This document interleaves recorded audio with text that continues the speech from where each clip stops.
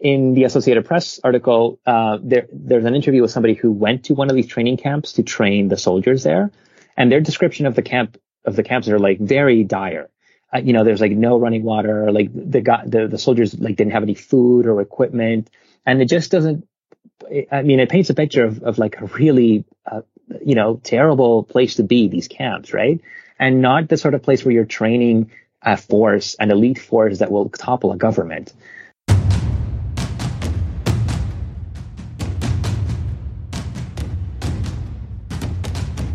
You're listening to War College, a weekly podcast that brings you the stories from behind the front lines.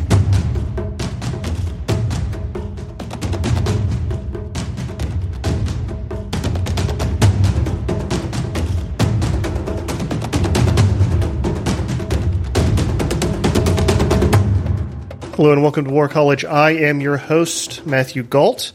This week, listeners, how not to plan a coup in Venezuela. On May 3rd, American mercenaries and Venezuelan expatriates attempted to enter the country with the goal of overthrowing the Maduro regime. It didn't go well. With us today is Giancarlo Fiorella. Fiorella is an investigator and journalist who's been covering the story at Bellingcat. His May 5th and 7th articles at Bellingcat demand to be read if you want to understand the weird comedy of errors that is currently playing out in Venezuela right now. Giancarlo, thank you so much for joining us. Hi, thanks for having me. Okay, I don't even know where to start, really. What is Operation Gideon? Sure, yeah. So Operation Gideon is an attempt by a group of expatriate Venezuelan soldiers, as well as members of a U.S. company called Silvercorp USA, to, as far as we can tell, capture President Maduro of Venezuela and other high-ranking members of the Venezuelan government and take them out of Venezuela, so fly them to the United States, and to effectively, in doing that, topple the Venezuelan government. And how did that work out for them? How far did they get? Well, yeah, I mean, I guess the short answer is that not very far. I should say though that we don't know that there is any direct involvement from the U.S. government on this. So the research that we've done so far doesn't point in that direction. We know for sure that there is a private company called Silvercorp USA that had provided security at some Trump rallies. Which in itself isn't suspicious or indication of any sort of collaboration beyond just a financial one at certain rallies, because we know that Trump employs lots of different security companies.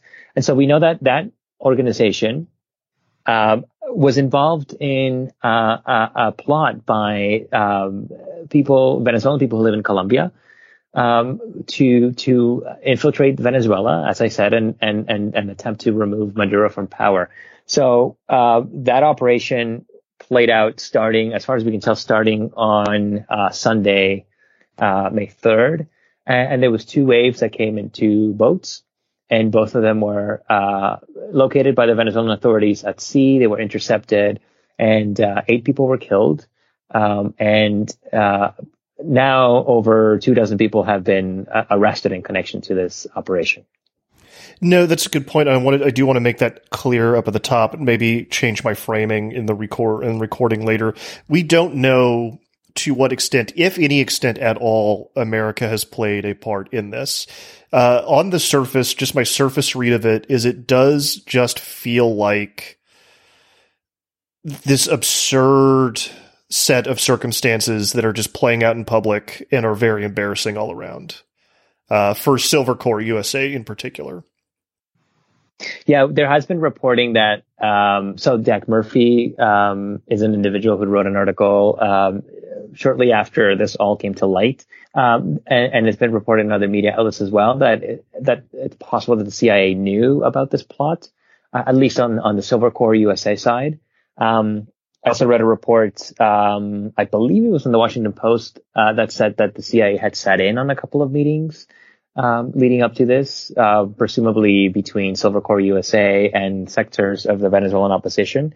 And as Jack Murphy reported, the CIA supposedly attempted to talk the people involved in this at Silvercore from doing it, and apparently that didn't work.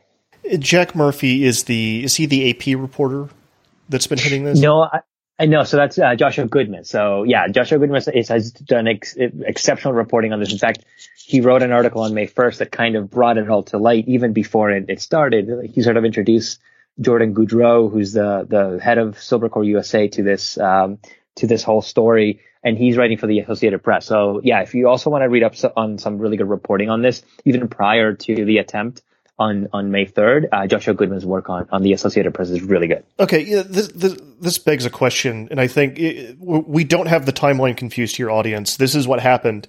AP publishes this very long, extensive, well-reported story on the 1st about this, about Silvercore, and about Jordan in particular, who I think is just this amazing character that we'll get into in a minute. And then they still go forward with everything on the 3rd? That's part of what makes this so confusing. So, as you said, on May 1st, Joshua Goodman publishes this really thorough piece on the Associated Press. And he basically says, look, there is a group of Venezuelan expatriate soldiers in Colombia, and they're headed by this guy called Cleaver Alcalá. He's a well-known figure in Venezuela. It was reported previously that he was in Colombia. We knew last year that he was attempting to organize something like a mercenary force in Colombia that would potentially carry out some kind of military operation in Venezuela. So those rumors have been around for a while. That reporting has been around for a while. And then Joshua Goodman's piece introduced, as he said, Jordan Goudreau to this. So if you read, and I recommend that you do read Joshua Goodman's piece from May 1st, he says, okay, so there's this sort of fermenting mercenary kind of army that's growing in Colombia under the auspices of this Cleaver Alcalá guy. And then now there's this other guy. His name is Jordan Goudreau, and he introduces Silvercore USA, and he's a former Green Beret, and he had this agreement with Alcalá and the Venezuelan opposition to train these soldiers that would eventually lead this mission into Venezuela. And what's fascinating about the article, I mean, aside from everything, like all of the details in it, is that you get the impression as you're reading it that nobody really believed that this could go ahead. So like nobody involved thought it was a good idea, beyond whatever Goudreau was trying to sell because he was trying to make money. You get the impression step by step that the opposition kind of gets the sense that Goudreau maybe is not all there, that this isn't really a good idea. How are you going to infiltrate the country? And so when you get to the end of the article, you're left thinking, certainly as I was left thinking, thank goodness this never happened, because this would have been the worst idea ever. And sure enough, 2 days later, we wake up on Sunday morning and we're hearing reports from Venezuela of an invasion from the sea, that there's a boat that's been intercepted. And it was the plan. They got kicked off, 2 days after the publication of this article, which is one of the many weird turns that this has taken, is the fact that the operation went ahead at all after that publication. And that they tweeted about it. Silvercore USA tweeted about it on the 3rd. Yeah. So what happened was on the 3rd, we wake up, and I see very early on in the morning, probably about 9 o'clock in the morning, there's been a press conference by the Minister of the Interior of Venezuela. And he says, we've intercepted a ship of terrorist mercenaries that they were coming over to invade Venezuela and to topple the government. And I don't think he announced that anybody had died, but I think it eventually came out throughout the day that some of them had been killed, and that others had been arrested. And I remember thinking when that came out, that's really weird. It sounds like that's what the article from 2 days ago was talking about, but surely it couldn't be that, because why would you launch the invasion, or whatever you want to call this incursion, when you have maximum visibility, when literally the entire world now knows of your plans? So I thought that the Venezuelan government maybe had, maybe they had arrested a drug trafficking network, or they had intercepted a drug shipment, and there'd been a firefight, and they were trying to paint this as like this invasion force that you read about 2 days ago. But then what happened later that day, on Sunday, was that Jordan Goudreau appeared on video alongside a Venezuelan cohort. And he said, this was us. So that thing that you read about this morning about the government intercepting that ship, that was us. that was the incursion that we had been planning that you read about. It's called Operación Gedeón. And it's going to, and he very clearly sort of says, like, we're going to capture Maduro. It's ongoing. One ship was intercepted, but there's more coming. And it just seemed completely bizarre, completely surreal. And as you said earlier, on Sunday night, the Silver Corps USA account tweets. It says there's a strike force on its way to Venezuela. It's got 60 people on a boat, and 2 of them are former Green Berets. And that's the entire message. So I went to sleep on Sunday thinking, okay, this has been the weirdest day, I think, that I can remember of covering Venezuelan events. And surely this isn't, like, there is no boat. Like, this tweet is a mistake. Like, there's something else going on here. Like, this is a joke or something. But no, the next day we found out that, 2 U.S. citizens had been arrested aboard a boat, and the tweet was real. It was alerting the world. It was telling everybody that this was ongoing. So we know that he was a Green Beret in the U.S. military and that he served in Afghanistan and Iraq. And again, based on the reporting that we've heard from the Associated Press and other publications, he was like well regarded by by people who served with him. So he had a pretty, he had a military career that ended with he was awarded the Bronze Star a few times. And then in 2018, he set up this private security company called Silver Corps USA. And he was known back when this company started. He had this idea to place like undercover special forces soldiers, like former veterans, in schools with weapons. So that the idea was that if you had like highly trained soldiers in schools, like pretending to be teachers, nobody would attack schools. Like there would be no more school shootings. And if there were, you had these like highly trained soldiers who would be able to respond at the drop of a hat. So there were some reports early on, back in 2018, 2019 that mentioned that initiative that he had launched. And we also know that he again provided security at some Trump events. So in the first article that we published in Bellingcat, we found some footage of him in the background of Trump rallies, sort of, working security. So as far as we can tell, he's a person who served in the military, and who came out of the military, and he must have sat down and thought, what can I do now that I'm out of the army? What am I good at? What could I do? And he decided he was going to try to set up a company. And eventually that led him to signing a contract with the Venezuelan opposition to carry out this operation. Not all Special Operations Forces members, former or otherwise, are cut from the same cloth. It's a wide, just like any other group, there's a wide variety. Do we have any sense of what this gentleman was like from people that worked with him, the people who served with him? What do they say about him? Also, where is he right now? Do we have any idea? So he's still communicating with the media, because every once in a while you'll see something published in the Washington Post or the Wall Street Journal, and Ellie will cite him. He'll say like, we were on the phone with him and he said this, right? The company was founded in Florida, and so I believe he lives in Florida. As far as I'm aware, he's still there. The Associated Press reported a few days ago that he might be under investigation for weapons smuggling. I think that's maybe one of the many charges that he could potentially be facing, right? But as far as I'm aware, he's in Florida.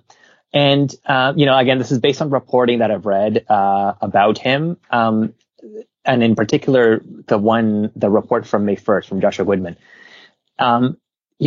People say he's the kind of guy, I'm paraphrasing somebody's commentary on him. He's the sort of the guy that you wanted to be with in combat, like the kind of guy you want to have in a foxhole with you. He was a really good shot, apparently. He was just a really motivated soldier. But then there's also testimony from people who say that he was, he sort of got in way over his head with this whole idea about the mercenary force. Maybe he was an overzealous entrepreneur who like dreamt way too big, right? And he just kind of bit off more than he could chew. But from everything that I've read from people who said that they knew him, he was somebody who was a soldier, by the standards of a soldier. Okay. Earlier you'd said that there was a sense from people on the ground that like he couldn't pull this off and this thing was not going forward. What are you where are you getting that from? So we know, there's a couple of things here. So the first one is again, reporting from the Associated Press, that says that this agreement that Goudreau allegedly had with the opposition was that he would train Venezuelan expatriate soldiers in camps in Venezuela. And these camps had already been hinted at in previous reporting from 2018 and 2019 related to this figure, Cleaver Alcalá. He was a major general of the Venezuelan army, and he was a lifelong Chavez supporter. He served with Chavez in the 1992 coup, and he was in the military during the Chavez era. When Maduro came to power, he kind of fell out with grace from the government, and he eventually moved to Colombia, and he became a very vocal detractor of the government, a very vocal dissident. So Alcalá had been working on setting up something like a mercenary army or an expatriate army that was built on the soldiers who were essentially deserting from Venezuela in droves, right? So you have to remember also the backdrop for this is the Venezuelan exodus, which is the largest migration wave out of the country in the nation's history, right? We're talking about millions of Venezuelans fleeing the country due to poor socioeconomic conditions there. So there were lots and lots of soldiers. There are lots and lots of soldiers in Colombia who Alcalá was trying to tap into this force that they could then use to fight their way back into Venezuela and overthrow the government, right? Like a really big dream. So in the Associated Press article, there's an interview with somebody who went to one of these training camps to train the soldiers there, and their description of the camps are like very dire. There's like no running water, like the soldiers like didn't have any food or equipment, and it just doesn't. It paints a picture of like a really terrible place to be, these camps, right? And not the sort of place where you're training a force, an elite force that will topple a government. So that's one factor that leads us to think that this thing wasn't really going to work out, and that these camps and that this training program really wasn't going to be effective.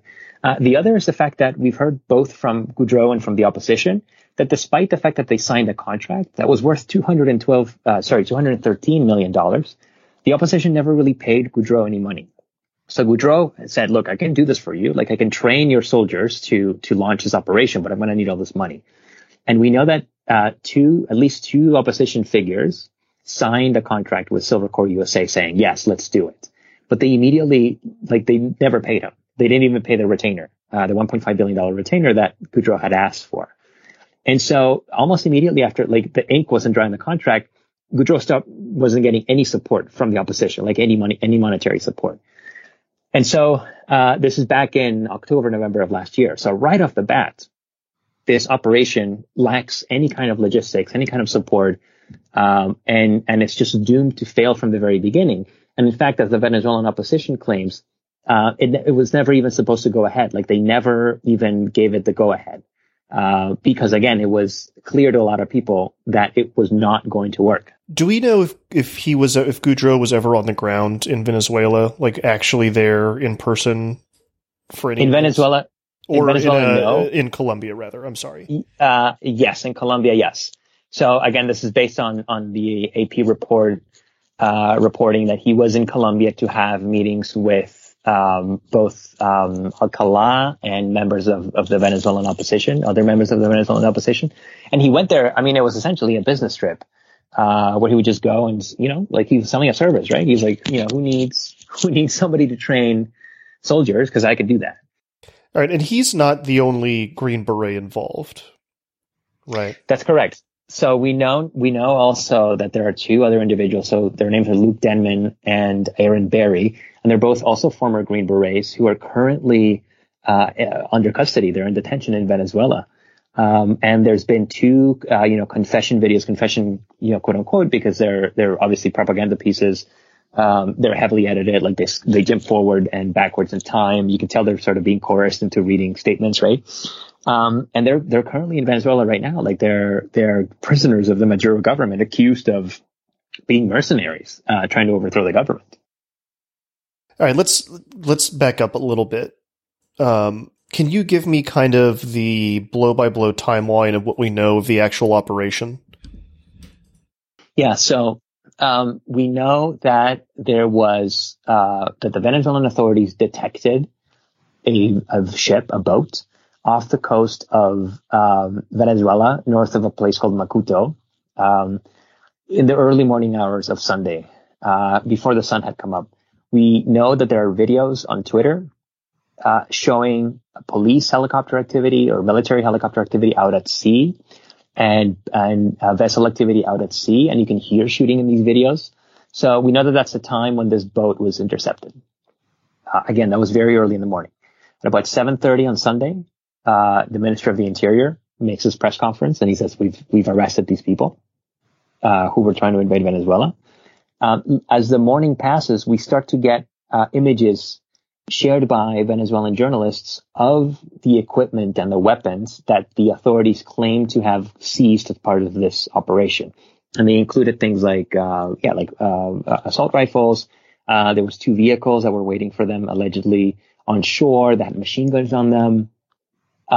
Just the sort of equipment that I guess you would, if you were an armed group, like you would use those sort of things, right? By Sunday afternoon, we've got confirmation from Goudreau and his Venezuelan cohort that this incursion really was a part of Operación Gedeón, and that there was more. So they keep hinting at more. Like there's more people coming. We have more people being deployed.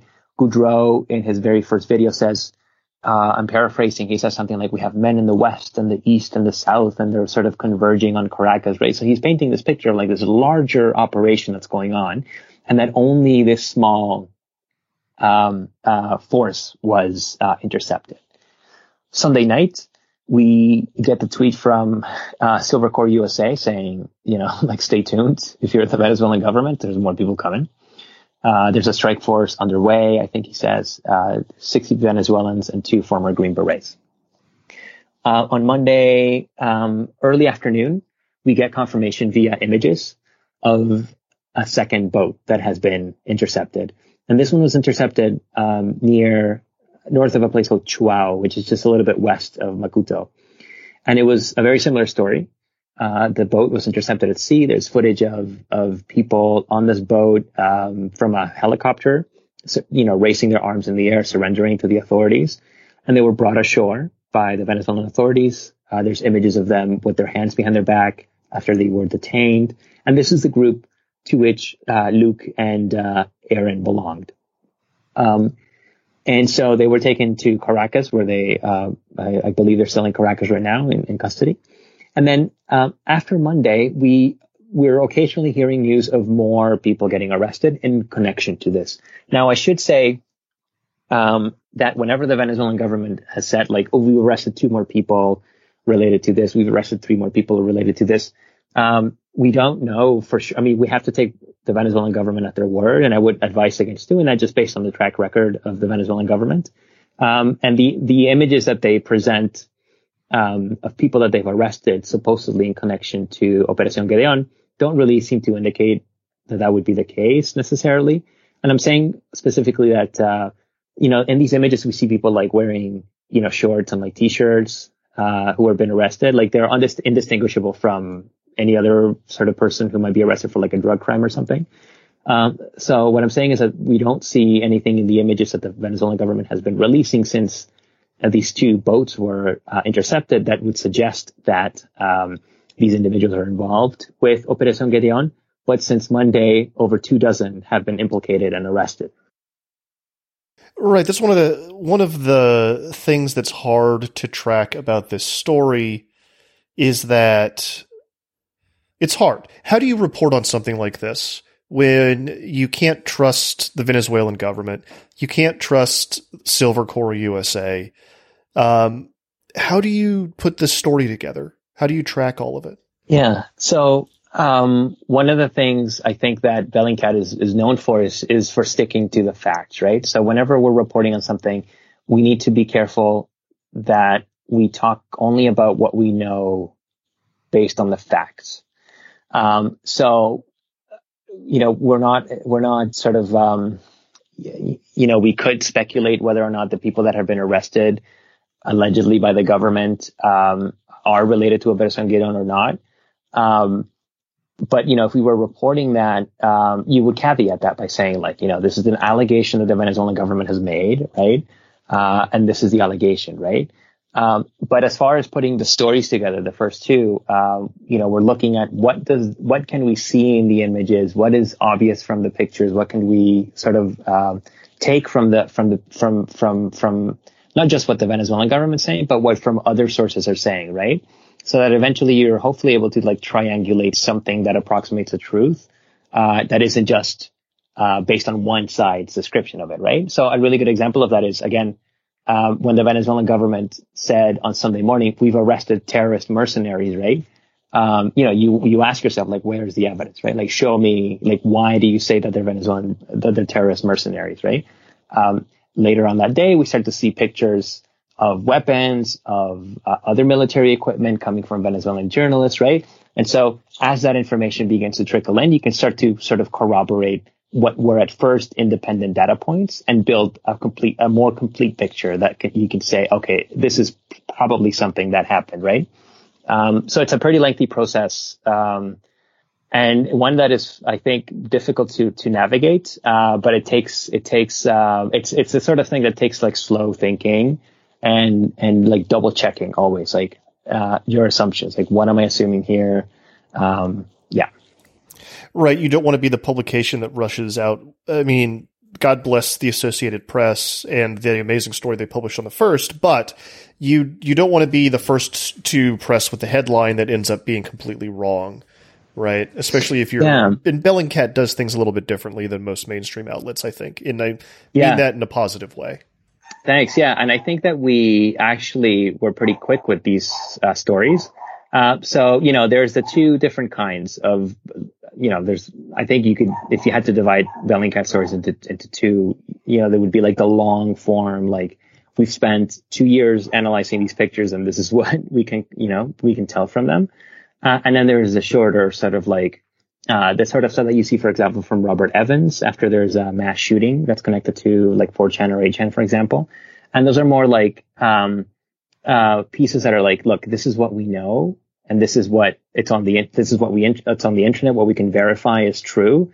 And there's lots of questions that we don't know the answer to. There's lots of questions that we haven't asked yet because it's so early on, but this is what we do know. And here's the evidence, right? So even the pieces that come out pretty quickly after something has happened, tend to stick to that, right? Like, this is what we know from the evidence and here's the evidence. You can sort of look at it yourself.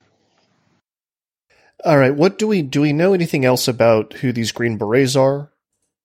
The ones that are in captivity at the moment.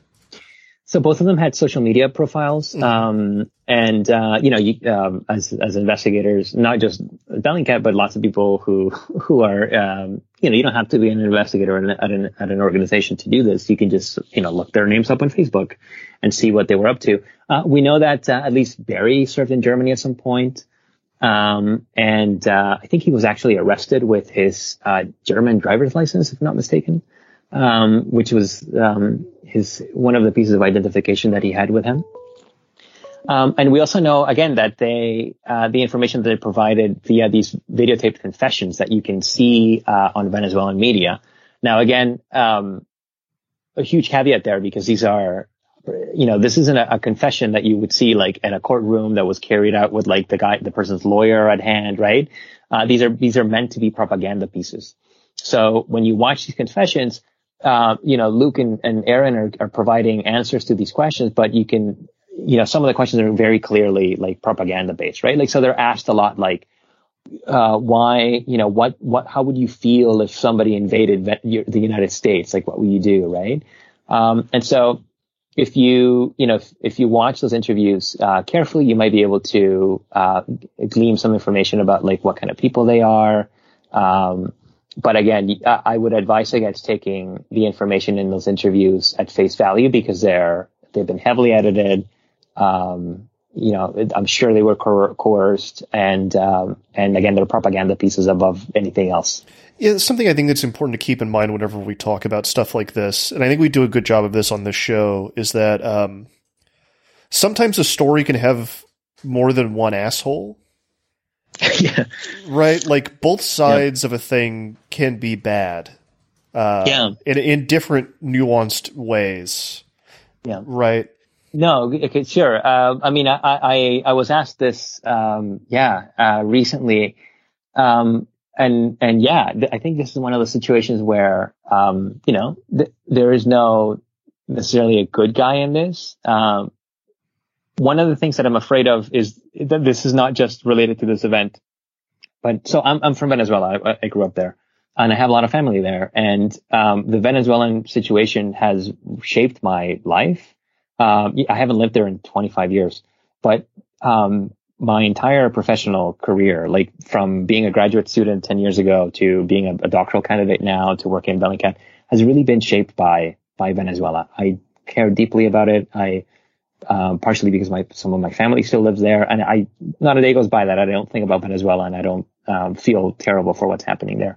So I'm afraid that people who are not very familiar with the Venezuela, who maybe never heard of it, or who just don't know anything about what's happening there, will read what happened. Like they'll see what happened there, and they'll say, "Oh wow, clearly these U.S. guys are terrible and bad," and so that means, like by definition, if those are the bad guys, then by definition, the Venezuelan government is the good guy. And I should cheer for the Venezuelan government. Or, I should vocally defend it on social media and stuff, right? And I don't think that's the case. I think as you're saying, this is a case where both sides are bad. They both have done things that they should be condemned for. But it's much more complicated than who's the good guy and who's the bad guy. Right. And can you tell us a little bit more about the opposition? And especially what the reaction to all of this has been? And has there been any kind of political fallout for them because of it? Yeah. Yeah. Speaking of all the bad actors involved in this, right? So it's not just Silver Corps USA. It's also the Venezuelan opposition, because they in a way helped to precipitate this by engaging Goudreau. So, you might be familiar with, Juan Guaido, who is the leader of the opposition at the moment. And so this is another part of the story that's kind of really confusing. Jordan Goudreau released a document on Sunday that had his signature and the signature of two opposition politicians, last names Rendon and Vergara, and it also had Juan Guaido's signature. And this was, he said it was a contract. It's this is the contract that we signed for this incursion, right? And as you can see, and he held it up, this is Juan Guaido's signature and Vergara's signature and Rendon's signature and my signature. And this is the subject of your May 7th story, correct? Yes. Is this document? Yes. Okay. And then, but here's where it gets tricky, because on a few days later, the Washington Post published a 41-page document that appears to be the attachments. It appears to be sort of like a longer version of that original document, or an attachment to that original document. And that attachment, the 41-page attachment, has very clearly spells out this is, these are the rules of engagement. This is what a protected building is. This is what happens when we detain Venezuelan citizens. These are the weapons that we can use. It's like a document that you would draft if you're going to invade a country, right? As a private military company. And that document does not have Guaido's signature on it. But it has the signatures of the other two opposition representatives. So the messaging from the opposition on this has been really confused. Because you have Guaido and the opposition saying, look, alternative, they'll alternate sort of. They'll say, look, both documents are falsified by the government because they're supposed to, they want to trick everybody into thinking I signed this. But then you have both Vergara and Rendon saying, no, we signed that document, but we don't know how Guaido's signature got on the other one. So it's like a soup of super confused narratives that can boil down to we did sign one document with Goudreau and Silver Corps USA, but that was an exploratory document, is what the opposition's saying. And we stopped talking to Goudreau in November of 2019, and we told him, forget about it. We're not going to do this anymore. This is over, right? That's as coherent as an explanation as I can give you about the opposition stance on this. Now, why would they sign the document and then tell them, forget it? Because, by signing it, you're sort of you signed a contract with somebody, right? So why didn't they not say, let me read the document and then I'll tell you if we can go ahead with it or not. And if we can go ahead, I'll sign it, So far, Guaido has survived this. He has not been arrested, which is something that a lot of people were expecting, I think, because this is the closest that he's been connected to like a legitimate coup to overthrow Maduro. But he's still free. He's still the head of the opposition, although he's taken a huge hit, I think, in people's confidence in him. So I don't know what the next few weeks look like, but I would be surprised if he is still the leader of the opposition by this time next year. Well, and a bunch of his advisors have resigned. His aides and advisors have resigned, right? Yeah, including the two who signed the document. So Vergara and Rendon resigned yesterday, right? Like they're saying like, yeah, we signed this document. Clearly, it was a mistake. So like, sorry, we're leaving, right? And then the official opposition news portal. Press portal released a statement saying like, yes, they've resigned. We thank them for their service and we, accept their resignation, like just like the most generic statement. But I think this is, people have been looking to Guaido for leadership, obviously as a leader of the opposition, and whatever popularity he had at the start of his tenure as a leader, and he was very popular at first, I think has really, diminished over the years. Largely part of because he hasn't been able to deliver a victory over the Maduro government, and I don't know. I mean, I don't think he'll be able to recover for this. Like as low as his popularity was and the level of confidence was with among Venezuelan people before this, I think this is going to leave a really dark mark in his record, and I don't know if he'll survive it. All right, we're going to pause there for a break. You are listening to War College. We are talking about the coup that went wrong in Venezuela.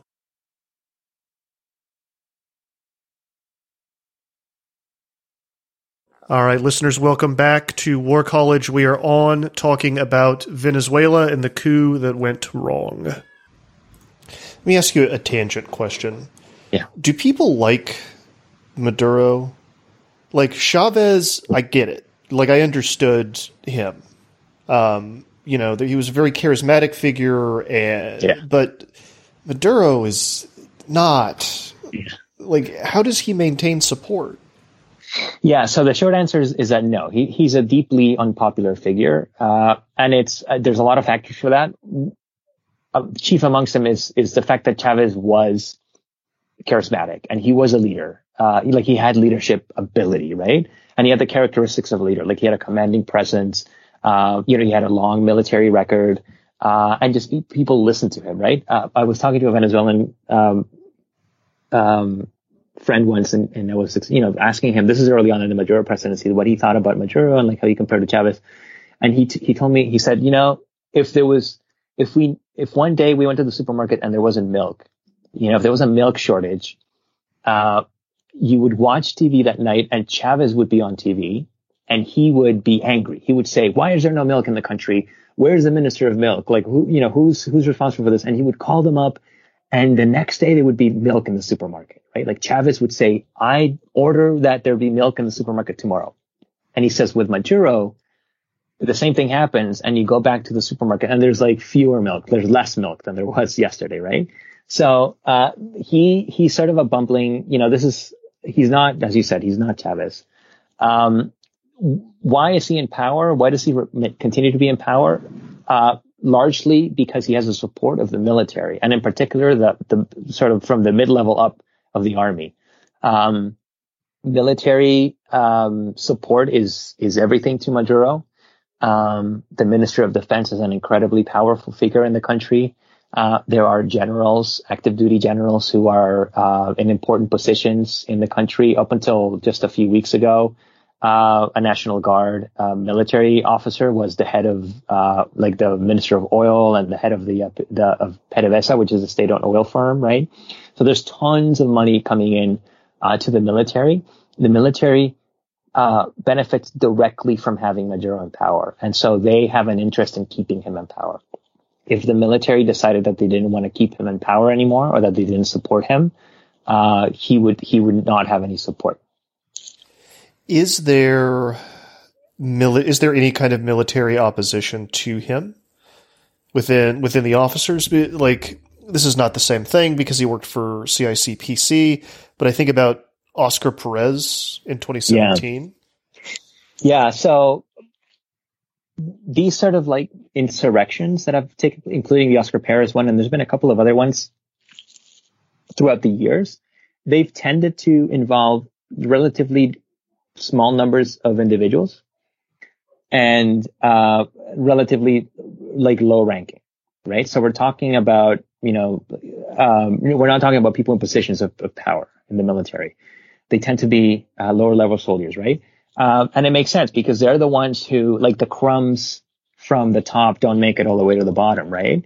So while the generals and the admirals and all the high ranking people, they're like directly lining their pockets with, money from having majority power through corruption schemes, drug trafficking, etc.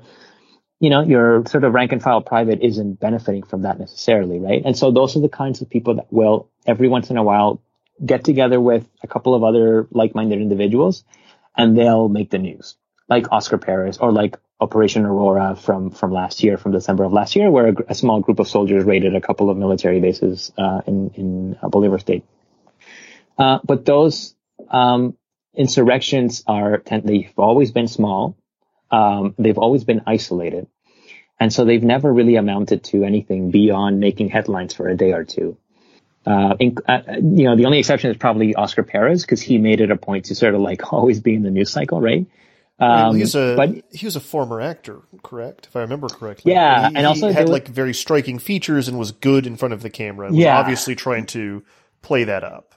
Yes, exactly. So he knew, right? I think he understood like the importance of the media. Yeah, so he was a fascinating figure, including because he was a former actor. So he had an Instagram account that had like really photogenic shots of him like doing trick shots with his pistol, and just like he was in a movie at some point as well. And I think he understood the importance of messaging, right, and of being in the media and sort of like looking good on camera. And so he's an exception to these like small insurrections that take place every once in a while and then sort of fizzle out, right? But even his insurrection ended, right, about 6 months after it began. So again, I think that's indication that look, I'm sure there's discontent in the military because there's discontent in Venezuela, right? Like soldiers don't live independent of the rest of society, right? Like they go home at night. They also have family members who don't have access to medicine, who don't have access to food, right? So there's discontent, but the issue is that there's not discontent necessarily at the levels where you can actually affect some kind of change, right? Which then, are like the middle to higher ranks of the military. Right, because you have to make sure. I mean, there's a great book called The Dictator's Handbook. The author's names escape me, but it was basically like these classically trained economists kind of looking at how a dictator stays in power. Who do you have to please? And up at the top of the list is keep the military well-funded and well-fed. And you'll be in power for a very long time. And that seems to be what's going on here, right? Yeah, as I said, the higher ranks are benefiting directly from Maduro, right? And I mean, we could talk for hours about this, but one of the central pillars of I would argue the Maduro government, the Maduro era, is something called the Civil Military Union, Unión Cívico Militar. This is I guess it's a tenet of Chavismo, of the political philosophy, that calls for an erasing of the boundary between the civilian and the military sphere, right? So, I live in Canada now. If you live in the United States, like you probably have in your head, when you think about the state government, you have an understanding or you have an image of a government that has divisions, right? And there's like the military side of government, and that's very separate from the civilian side of government, right? But in Venezuela, Maduro has really been pushing to remove that imaginary boundary and to give the military much more power over the civil sphere, right? I think, it's sort of a utopian idea, I guess, because what's supposed to happen is that the civilian sphere is supposed to also have power over the military. But what's happening in Venezuela is it's very much a one-sided relationship. So you have the military having increasing influence over the civil sphere by being members of cabinet positions, right? For example. And so, that erasure of that boundary it also makes it really hard to separate. It makes it harder to address the issue that is the military supporting Maduro, because the military is a lot in Venezuela. The military is everything. What are like the employment numbers for it, out of curiosity? Like, how many people does it employ? You know, that kind of thing. Oh, for the military? Oh boy, I'd have to look them up. I'm not sure. I know that the militia, so the National Bolivarian Militia, I think Maduro has said that there's over 3 million members of the militia. So these are civilian members of the National Bolivarian Militia, which is a relatively new force. But for the active duty or the reserve military, I'd have to look it up. Yeah, I'd have to check on that. Okay, swinging back into our tale of woe here. One of the things that really struck me, and I think you'd mentioned it in I'm pretty sure you mentioned it in your May 5th article, looking at this cache of equipment that they were supposedly going to be meeting and using for their coup, there was an airsoft rifle in there. Yeah. What? Yeah. Which I feel just tells me so much about what was going on. Yeah, so that was really strange, because there were also real weapons that were captured, right? So it's not like, that was the only gun that was seen that day, and it happened to be an airsoft rifle. So that makes it all the more confusing, right? I've heard people speculate, online that, somebody made a connection between, I think this is somebody who commented on the article in Bellingcat, who said, in the AP article, they talked about how the camps in Colombia where they were training these soldiers, they had like no resources, they had no logistical resources, no equipment, and they were training with broomsticks. That was reported in the AP. So they thought, well, maybe this is like one of the guns that they were training with, and they brought it along with them for some reason. I read somewhere else that, somebody was speculating that it might have been used to like take out like light bulbs, like silently. I'm not a tactician. I've never been in the military. I don't know how feasible that is. But it's like another one in a lot of like curveballs that we were all thrown, since the story broke. Why was there an air rifle there? I don't know. It was pictured among the equipment that was captured on that day. And then now it's part of the story. Yeah, I think that's one of the fascinating things about this story is that there's so many curveballs. It like the more you dig and the more you learn about it, it's just so odd, right? Yeah. I mean, there's more questions that we were all talking as we were following this. It seemed like at every new revelation was like a moment where we all went like, wait, what? Like, how? And what does that mean? And why would they do that, right? Yeah, we don't have answers to a lot of those questions right now, right? And that's why it's kind of difficult to talk about this in a certain way, because even the facts as we understand them seem to be really absurd, right? So it's hard to cut what's real and what's not real, because what we know is real is also kind of really absurd. So it's just been a really surreal story to report on. I mean, we live in absurd times, though. Yeah, right? I guess so. Yeah, I feel like yeah, like the simulation that the universe runs on is like collapsing, and it's like consistently like pumping out more and more absurd scenarios. Yeah. Why? Just a couple more questions. I know you've got a heart out here soon. Sure. Why is America so obsessed with Venezuela? And I say that it's not just the political right. It is also the political left. Yeah. And it's become like it's become something to yell at each other about online. Why? Yeah. As if we needed more excuses to yell at each other. Yeah. Okay. Well, that's a really interesting question. I think Venezuela encapsulates a lot of what we see, troubling in the world in terms of politics from a lot of different sides, right? So like if you're on the right or on the left, if you're a right-wing pundit, for example, which, not a lot of people are, thankfully, but if you're like some right-wing pundit on like Fox News, you might be really obsessed with Venezuela because, it's socialism, right? And it's socialism spreading. And if we let socialist Venezuela, if we elect so-and-so here in November, then we're going to become like socialist Venezuela, right? So to some people, Venezuela is something that you can point to and like score a point over someone online. You can say, look, your political philosophy doesn't work. and look at Venezuela, right? Look at how bad it is there. Look at the hospitals, look at the food, right? If you're on the other side of the aisle, I think, Venezuela at some point represented a really hopeful and a really encouraging model for a different way to govern, right? So this is the very early Chavez era. Chavez came with a really nice message of inclusion of the poor of Venezuela, who had been neglected for so long from the political dialogue, really for decades, right? So Chavez was elected, as he was sort of explicitly saying, like, I'm going to speak to the poor, like, I'm going to rule for the poor, I'm going to govern for them. They've been neglected for so long. And that's a nice message, right? Like, I want governments to do that. And so for a lot of people, I think Venezuela represented, like a vision of a better future in a certain way. And so everything that happens there that is negative, you can point to and say, well, it was going well until you got involved, like the U.S. got involved, right?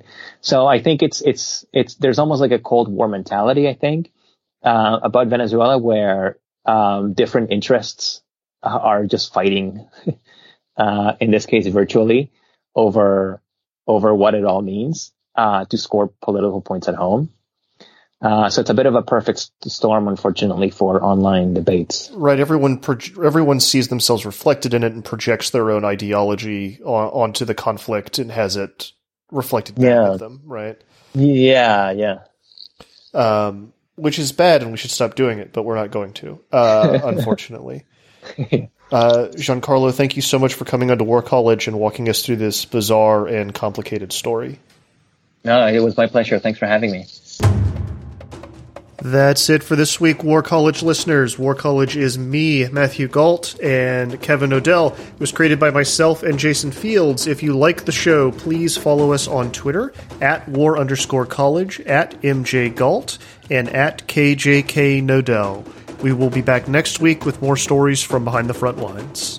Stay safe until then.